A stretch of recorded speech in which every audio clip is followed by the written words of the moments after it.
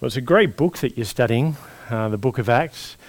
When John mentioned that you guys are in the book of Acts, I'd actually just started my own personal devotions in the book of Acts, so it was a great delight to be able to prepare some things that I was already starting to work on. This week and next week we have two really key chapters in the book of Acts, game changers.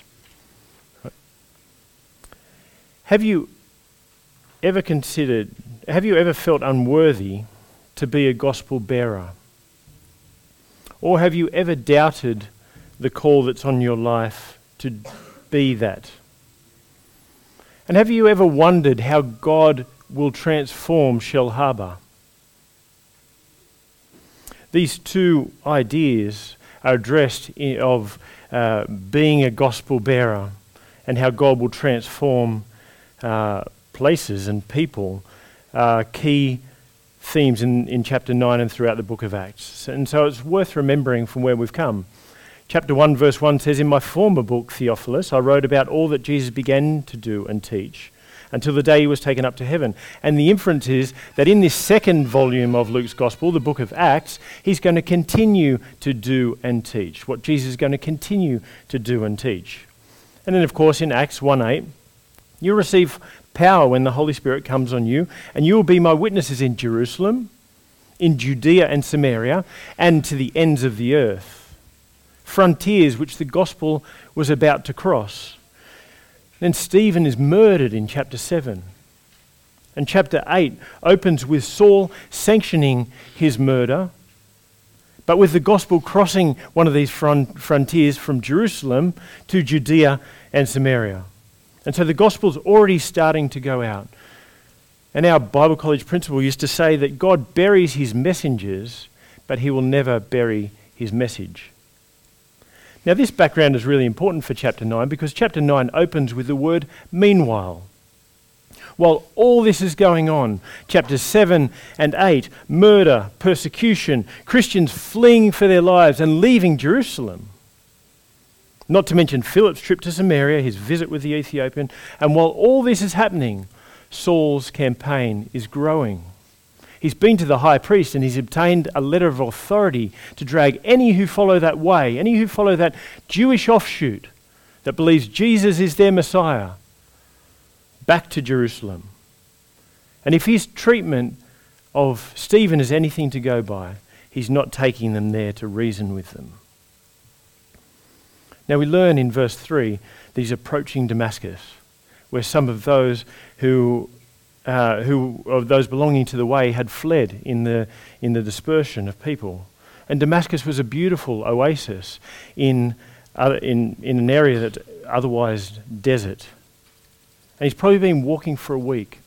And he's approaching Damascus. And you can imagine with his level of zeal, the expectation, the anticipation of arriving and being able to fulfill his purpose for being there. There's nothing like religion to provoke that level of zeal in someone. They scheme. They strategize. They move against in order to get what they want. Any time for logic has passed. Any time for reasoning long gone. They're on a mission and it consumes their entire life. Now, many places in our world suffer this sort of person and regime daily. Entire countries where even knowing or associating with Christians will earn you extra unwanted attention. Your movements are watched. Your internet searches are monitored. People are jailed. And some are murdered. But this type of person and this type of regime is not always outside the church. Those who move strongly in favour of tradition. Those who rile when things don't move according to their values and preferences. Those who accuse. Those who try to slow or stop ministries because of some apparent theological reason. Those who divide relationships and gain a following to achieve what they're wanting to do. Those who are so interested in their own gain that everything else must give way. The religious spirit is famous for this sort of behaviour. Those for whom Jesus is a system provider, a rule giver, an order maker, instead of an older brother, a friend, and understood rightly, a lover. A psychologist named Jung says, fanaticism is only found in individuals who are compensating secret doubts, and religion has no security. It's full of doubts, and that's why the religious spirit fights so hard to bring order and control. And Saul is right there at the head. In his first volume, in chapter 9, Luke says that Jesus sets his face like a flint towards Jerusalem to go and die. And in his second volume, in chapter 9, Saul sets his face like a flint towards Damascus to go and kill. But God is sovereign, and his missional plan won't be halted by a raging Pharisee. It won't be altered by a letter from some high priest. It will not be interrupted by religious zeal, by rage, by initiative, or by anything else. Acts 9 shows us that God's missional plan is sovereign. And the first thing I want you to see in verses 1 to 9 is Jesus, the great scheme stopper. The light flashes. It was brighter than the sun, Paul will say later as he's reporting before the authorities. The voice speaks, Saul, Saul, why do you persecute me? Who are you, Lord? I am Jesus, whom you are persecuting. Now you'll be forgiven for thinking that, didn't Jesus ascend a few chapters back? And yes, but here he is in this special face-to-face meeting with the one who's trying to destroy him, his message, and his followers. The whole party heard him, but only Saul sees him, and now he's blind. Jesus is here not just to put an end to his scheme, but to completely reverse it. I just love in Psalm 2 when God questions, why do the nations conspire and the peoples plot in vain? The kings of the earth take their stand, and the rulers gather together against the Lord and against his anointed one. Let us break their chains, they say, and throw off their fetters. But the one enthroned in heaven laughs. The Lord scoffs at them. And then he rebukes them in his anger, and he terrifies them in his wrath, saying, I have installed my king on Zion, my holy hill. It's such a pathetic image. Kings and rulers gathered together, united to move against God. What possible hope could they have against the one who spoke to bring them into being, against the one who breathed life into them? The Lord laughs, he scoffs, he rebukes, and he terrifies. Don't try to move against my king, you rebellious little created beings, he's saying to Saul. Saul's intention is to stop the way at any cost. Saul is moving against Jesus. And Jesus receives Stephen, but he's not going to receive any more disciples from the hands of Saul. As Stott puts it, Christ arrested him before he had the chance to arrest any Christians in Damascus. The scheme stops now. He rebukes him and he terrifies him. And he does it so gently, like only Jesus can do. He speaks to him in his mother tongue and he repeats his name, Saulo, Saulo. Just think of the times that Jesus said that to Peter. Simon, Simon, Satan has asked to sift you, but I've prayed for you. Jerusalem, Jerusalem, how I've longed to gather your children as chicks under my wings. My God, why have you forsaken me?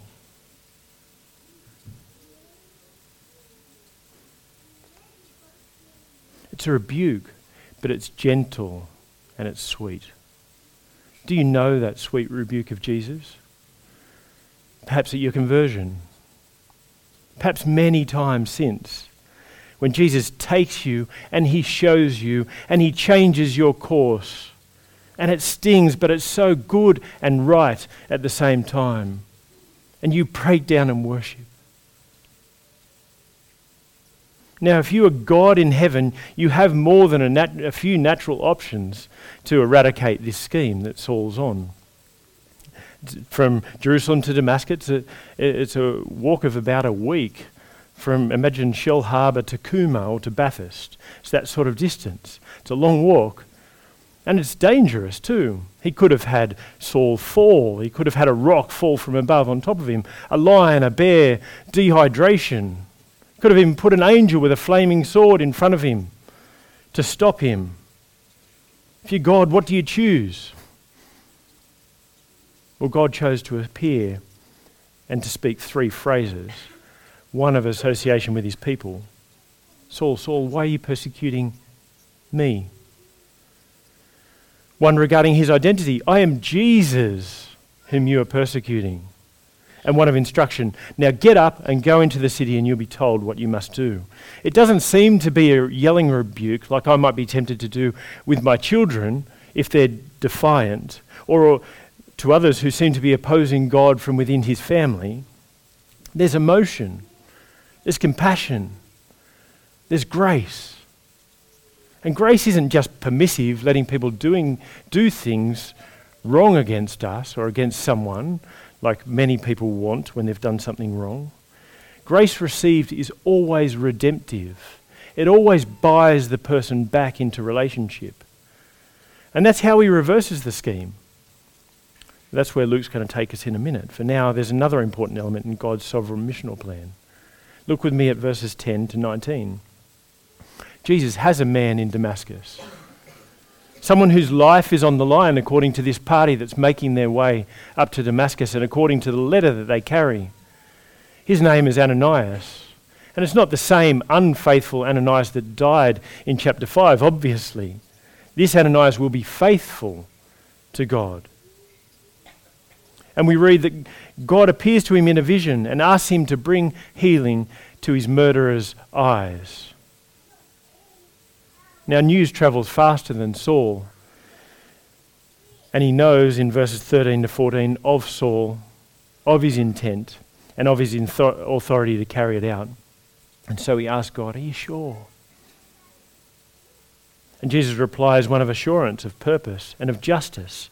Go, this man is my chosen instrument to carry my name before the Gentiles and their kings and before the people of Israel.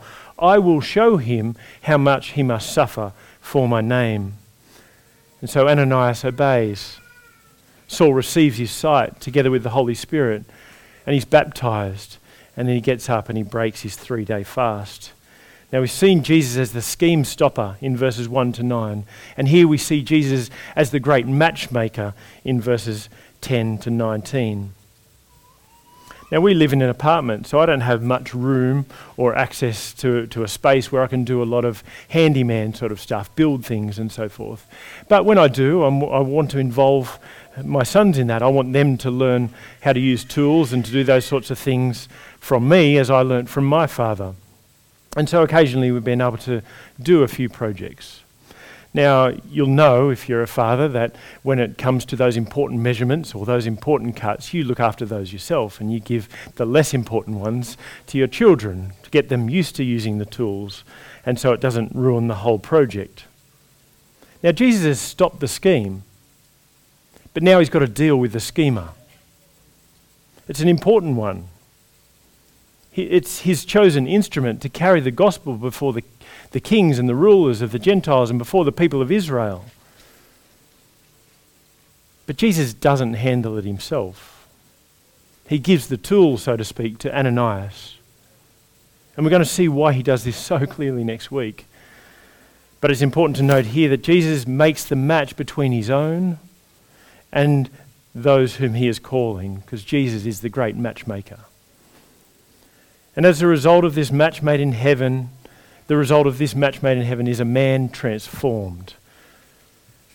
Look at me with this last part of our passage today in verses 20 to 31. Jesus stops the scheme. He makes the match.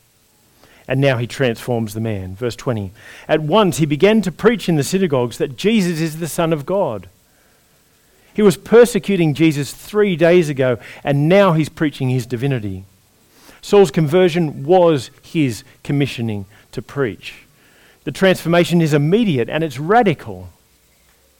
So much so that those who hear him question, isn't this the man who raised havoc in Jerusalem among those who call on this name? And hasn't he come here to take them as prisoners back to the chief priest, verse 21? Yes, he's the guy.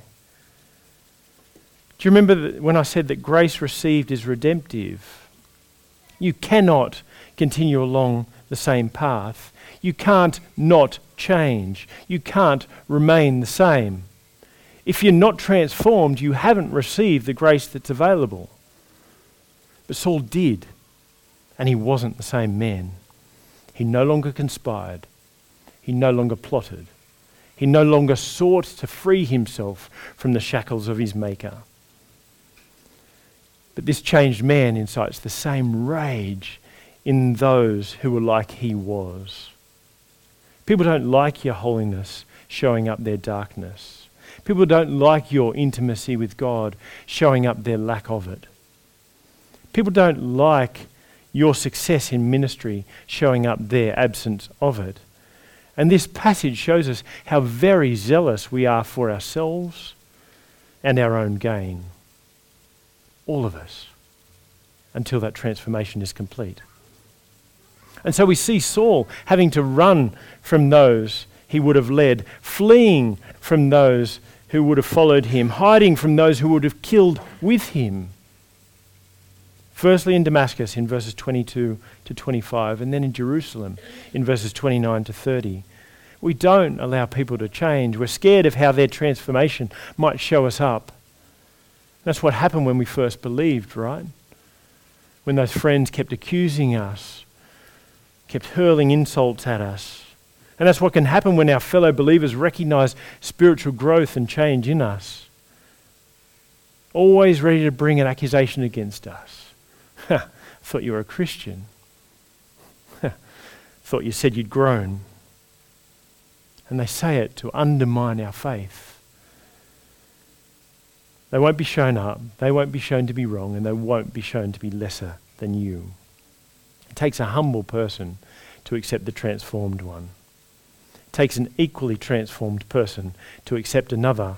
And so in Jerusalem it was Barnabas who welcomed Saul and brought him to the apostles, used by God in a similar way to Ananias, used by God to provide for the message by accepting his chosen and appointed messenger.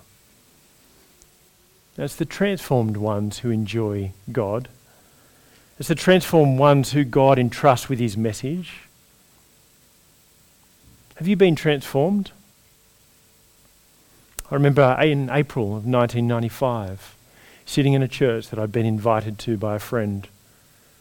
And for the first time I saw Jesus, saw who he really was. I'd heard about him from my infancy, but now I heard him. And he took me from my stupid way of life, my search for significance in relationships and in sport and in hobbies.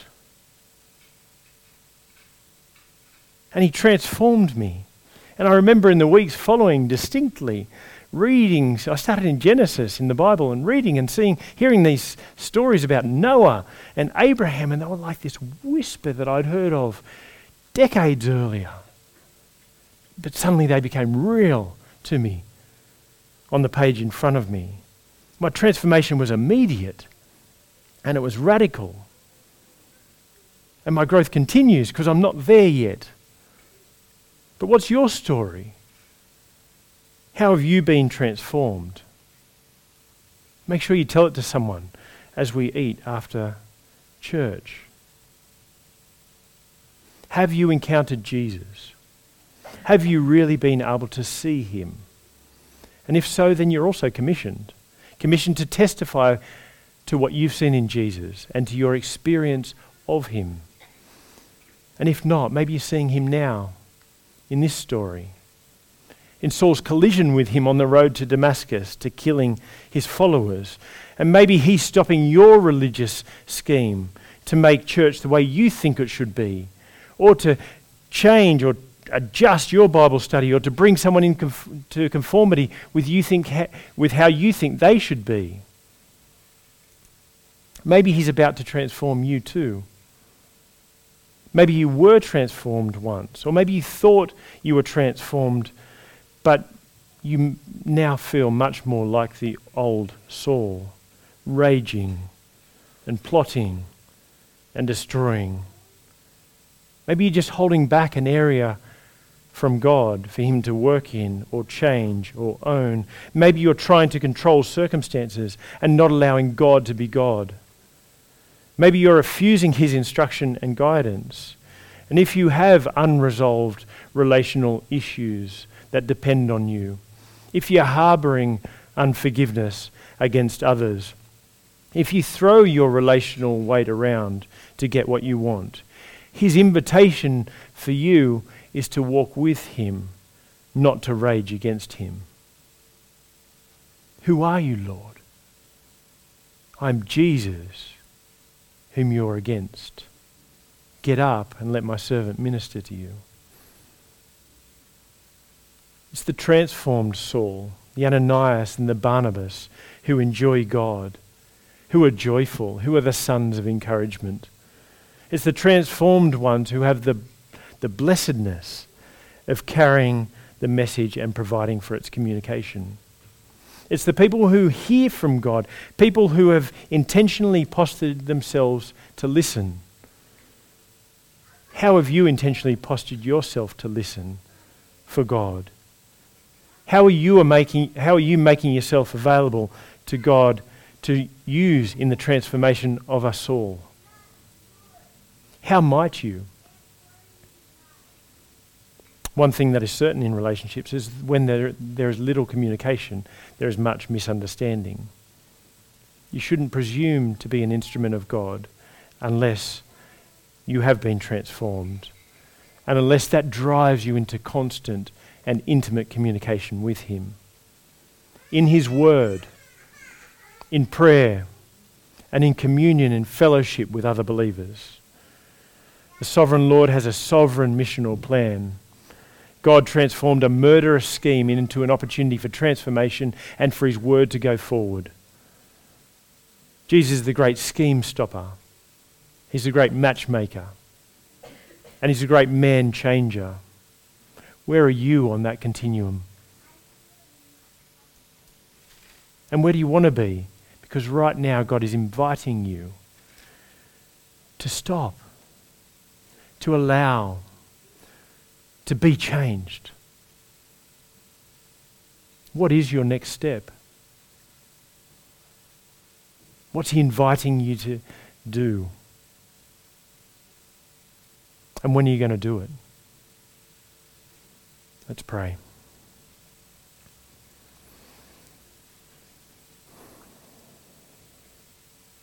Oh God, I pray that you would speak to our hearts now through this word and identify anything in us that needs to be owned, that needs to be confessed, that needs to be ridden from our lives. Father, forgive us for anything that we have done to move against you, to stand in your way, to work against your word and your kingdom. And heal us, bring clarity to the steps that you want to take, that you want us to take, so that we can walk in step with you and not out of step with you, and certainly not against you. Oh Lord, I pray for your forgiveness over these things and ask you that you bless us with that clarity of those steps that you would like us to take. Lord, help us too to understand the commission that you've put on our lives. That which you want us to do to be your representative, so that your kingdom would be extended through us and in this place. And we pray this in Jesus' name. Amen.